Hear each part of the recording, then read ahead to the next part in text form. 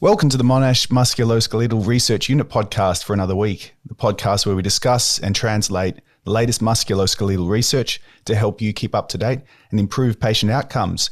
My name's Luke Perrotin from Monash Uni Physio, and on this episode I'm joined by Scott Morrison. So Scott's a board-certified orthopedic physical therapist and certified strength coach, and he consults out of Black Diamond Physical Therapy in Portland, Oregon, and runs the website physiopraxis.co, which is full of lots of useful information about low-cost methods for assessing muscular strength in a rehab environment.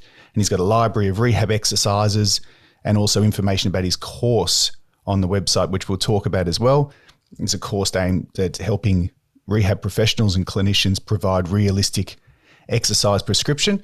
And Scott's also highly active on social media, where I met him and we had some discussions and came up with the idea to have a chat today. And Scott discusses the assessment of strength and conditioning principles and rehab principles at length online. So without further ado, Scott, thanks for joining me and welcome to the MMRU podcast. Thanks for having me on, Luke. One quick point of clarification. So that bio is a pre-COVID bio. Currently, I'm back in high performance working within special operations.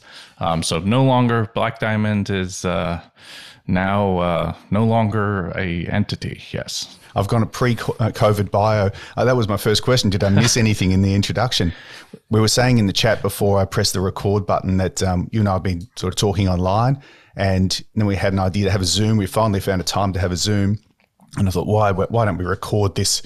Because I'm sure you're going to say some really interesting stuff that I'm going to want to share with other people. So why not do it on the podcast? So did I miss anything else in my introduction? Perhaps give the listeners a little summary of you.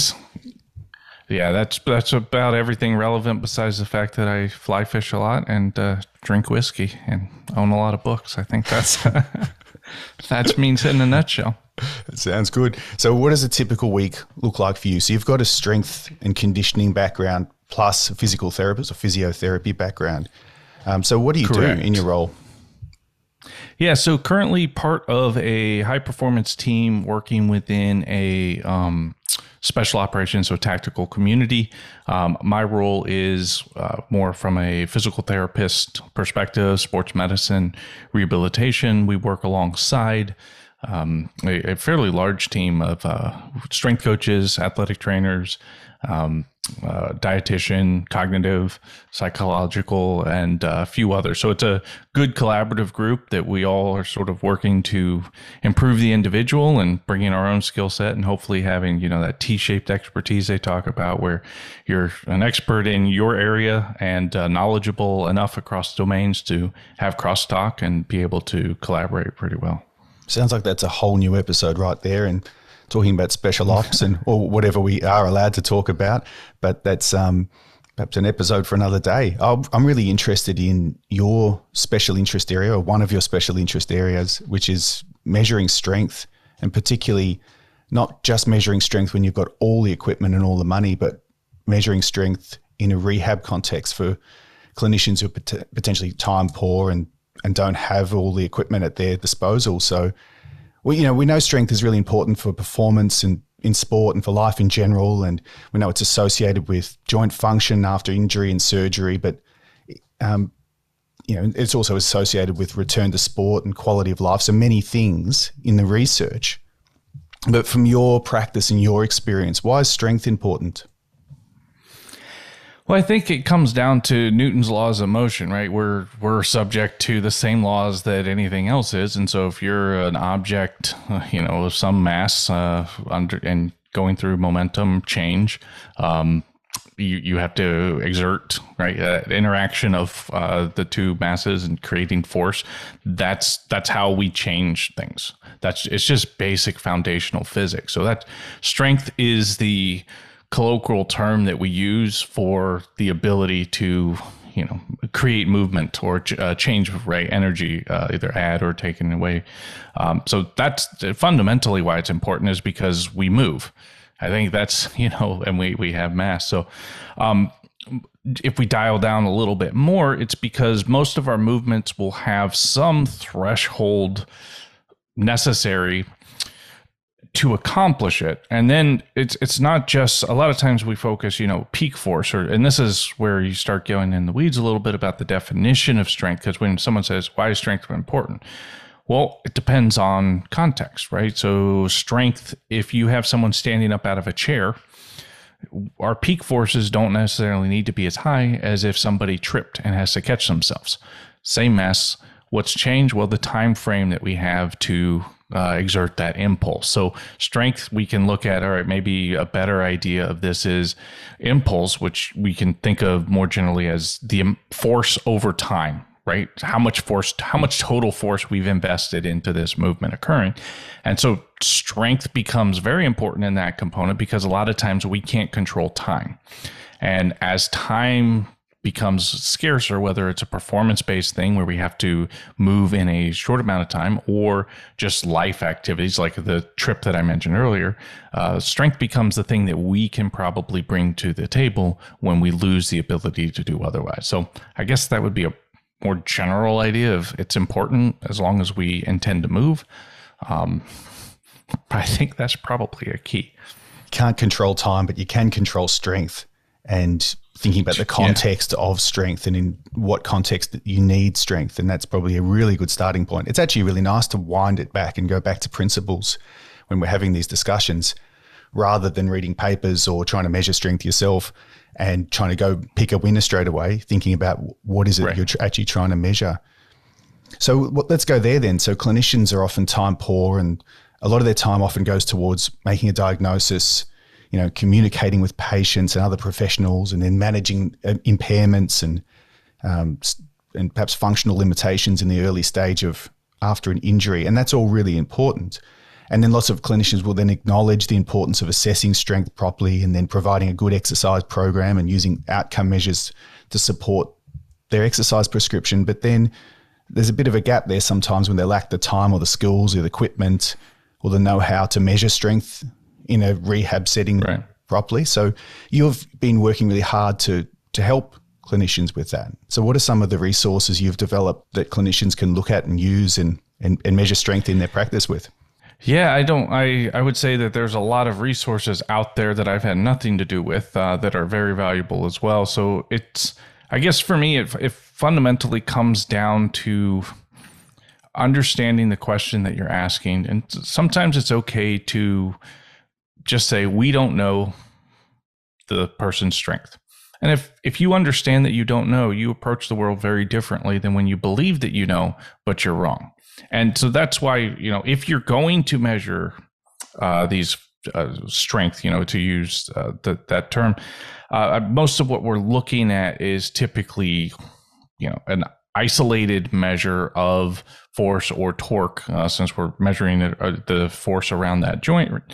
But strength, then, we have to understand, I guess, to understand the resources, you have to understand what question you're asking, right? And what we're actually doing is we are seeing, when we remove as many confounders as possible, what are the upper limits that this individual is able to produce torque around whatever joint we've decided we care about.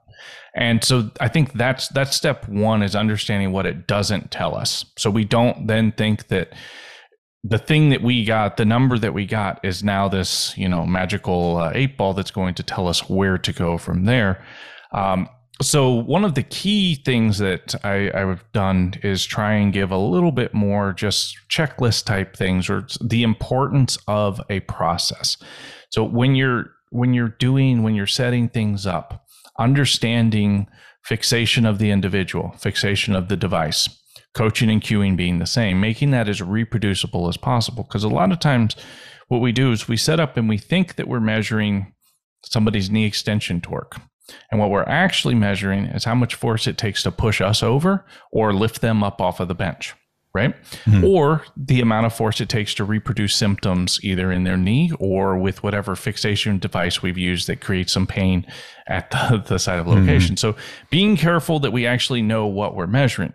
Just because you stepped on the scale doesn't mean you know how much you weigh. You might be wearing a backpack. Wow. Somebody might have stuck their foot on the backside. So just because we have a number doesn't tell us something. So that's kind of resource one, is just a lot of videos. And I mostly put them up either on the website or Instagram for just kind of different ideas of how to set things up and look at it, being thoughtful about these things. The second one is, I was mentioning, torque. So most of what we deal with is rotational force, right? Because we have muscles pulling to create joint movements. And so that moment is really what we care about, or what we're measuring.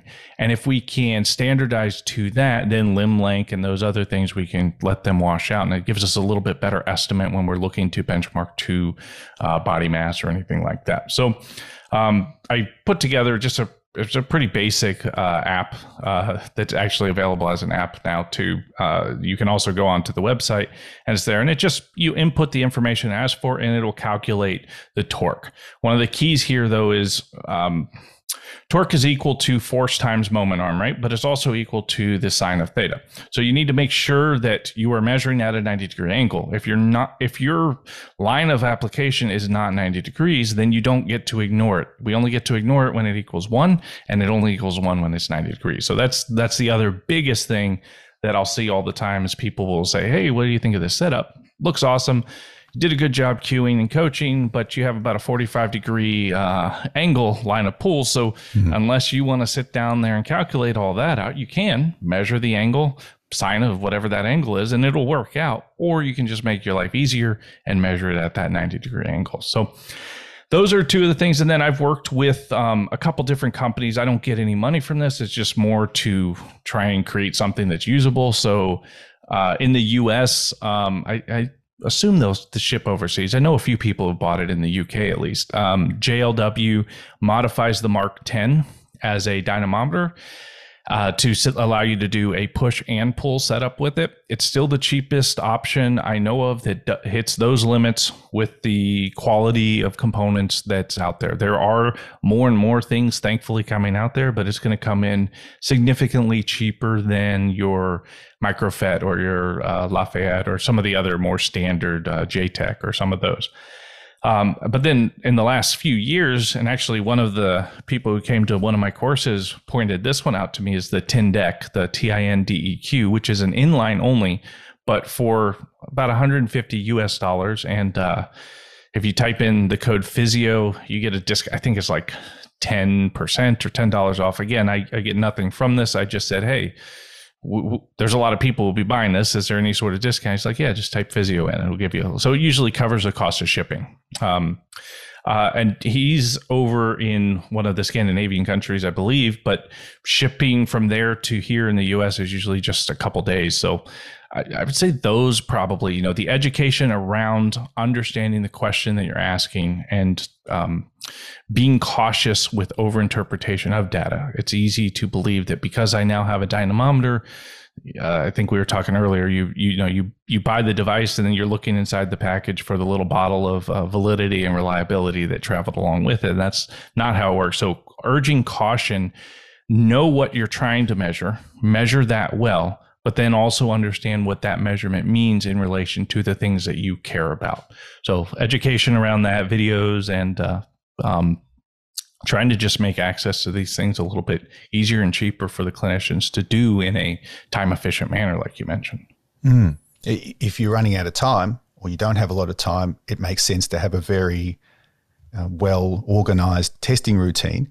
And then that's got to be based around those principles. It's music to my ears to hear you talking about these fundamental principles of assessing strength and biomechanics. And these are what we talk to our first year physio students about. And hopefully they'll come full circle in their careers when they start figuring out their ways of doing things well in their clinics. And they go back to their first year training and say, I might need to be 90 degrees to the lever I'm pushing in. So we don't, so 100% of my force is going into resisting the patient, for example. And look, no conflicts of interest for me or the group as well with any of the equipment you're talking about. I'm just genuinely interested in getting products or ideas for how to do things out to people. So, and I'll put all of those in the show notes so people can look them up, the JLW and the Tindeq. But regardless of the equipment you're using, it's really about the question you're asking and the process that the rigor of how you set up your testing routine. So Then we've got measures of strength and potentially of rate of force development from some devices. How can they be useful to guide rehab as outcome measures? Yeah, so that's really the ultimate. Like, we all want to look at it and make predictions about, will my patient get injured again? And I think that's a fascinating area of study that hopefully the next few decades will let us be much closer to understanding. But the way I think it's the most valuable, honestly, is as a feedback loop within section. So you're looking at this more as a responsive device to cue you in. You're not predicting whether or not something bad will happen. You're using the device to make a prediction about the things that you already did doing what you wanted them to do. So if you've decided that your patient needs to be stronger, right? That's step one. There's plenty of patients where strength might not be the main goal. And in that case, great.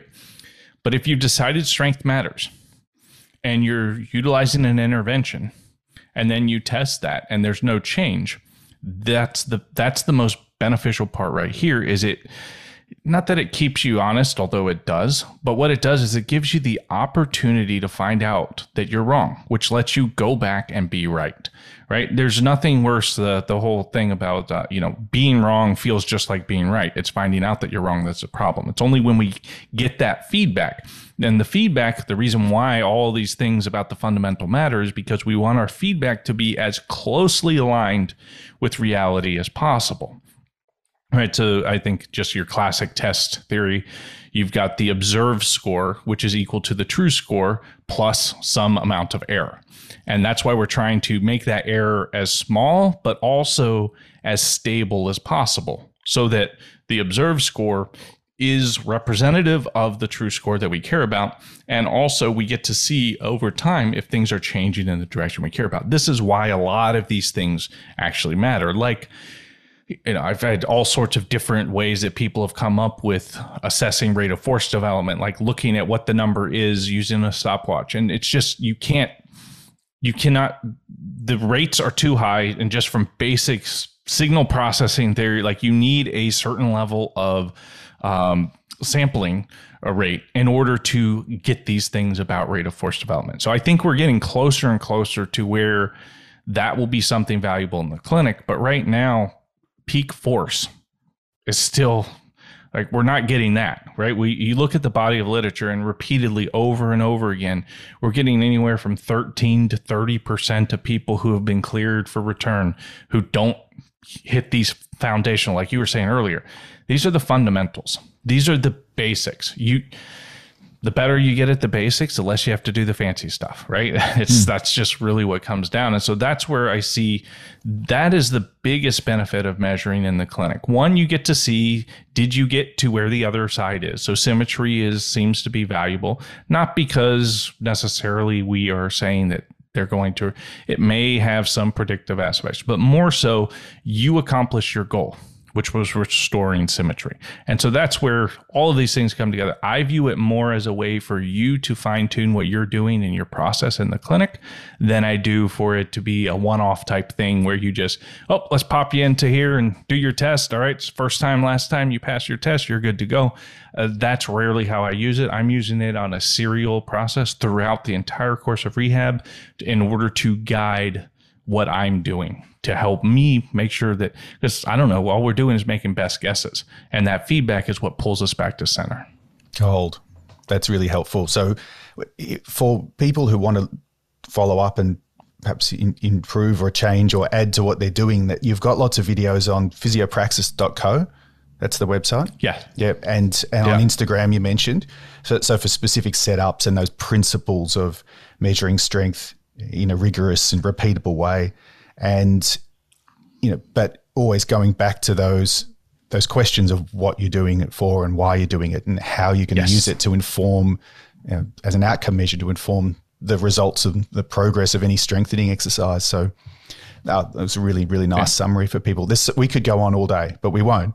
We've got to leave something for next time if we can get you back on again. There you go. It's an introduction. Sounds good. Yeah. So, are you still running your course? So your Sloptimal loading course that used to? Yes. So I do. Yes. It's currently now an online hybrid. So I do a live / pre-recorded. So the lectures that do well pre-recorded, you get to watch those first. And then I used to do a 2-day, but that's a lot of time to sit on Zoom. So now I've pushed more of the lecture to where you watch that first. And then we do a 1-day in-person thing where we really get into a lot of question and answer and stuff like that. So I also, sorry.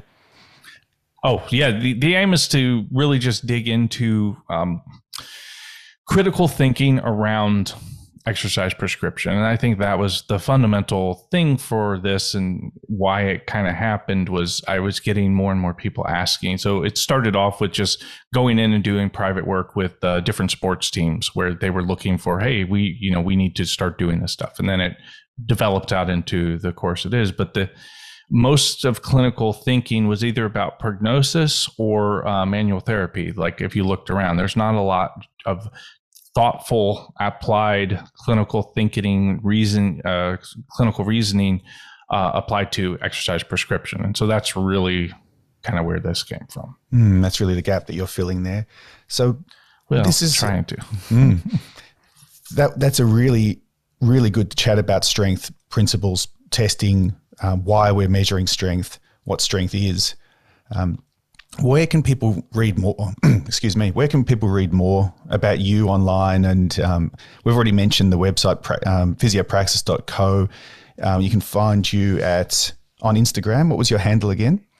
And it's physio_praxis. And then, and that is more clinician focus, education focus. I use Twitter more for actual engagement and discussion stuff. And so that's at SCOTMORRSN. Pretty much everything that I've published is available on ResearchGate under my name as well. So you can see that. If you're an American, or I believe you can be a member anywhere just of the sports academies. So the American Sports Academy, I am the chair of the Sports Performance Special Interest Group, and we do a ton of work there as well. So there's also a lot of recordings and podcasts and information on that as well. So that's probably the main places. There are plenty of opportunities for people to connect with you via social media or via your formal roles. So, and that's a good introduction to our audience from you. And a lot of people will probably know you already and have really enjoyed the discussion. So listeners, thanks for listening. Help us get this episode out to other people who may be really interested in it, but may not find it, by sharing it online and subscribing and following and doing all the things we always ask you to do. And if you have any questions for Scott, I won't talk for him. I'm sure he'd be happy to answer a question on Twitter. He's very active there. And he's just given you a few avenues that you could contact him. I'm sure both of us would really like to continue the conversation with you online. If you want to tag in the MMRU podcast on Twitter, we're at MonashMRU, and we'll make sure we tag in Scott as well and answer any of your questions. But until next time, thanks very much, Scott, for coming on to the podcast for a chat, and I'm hoping to do it again at some stage in the future. Would love to be on. Thanks for having me.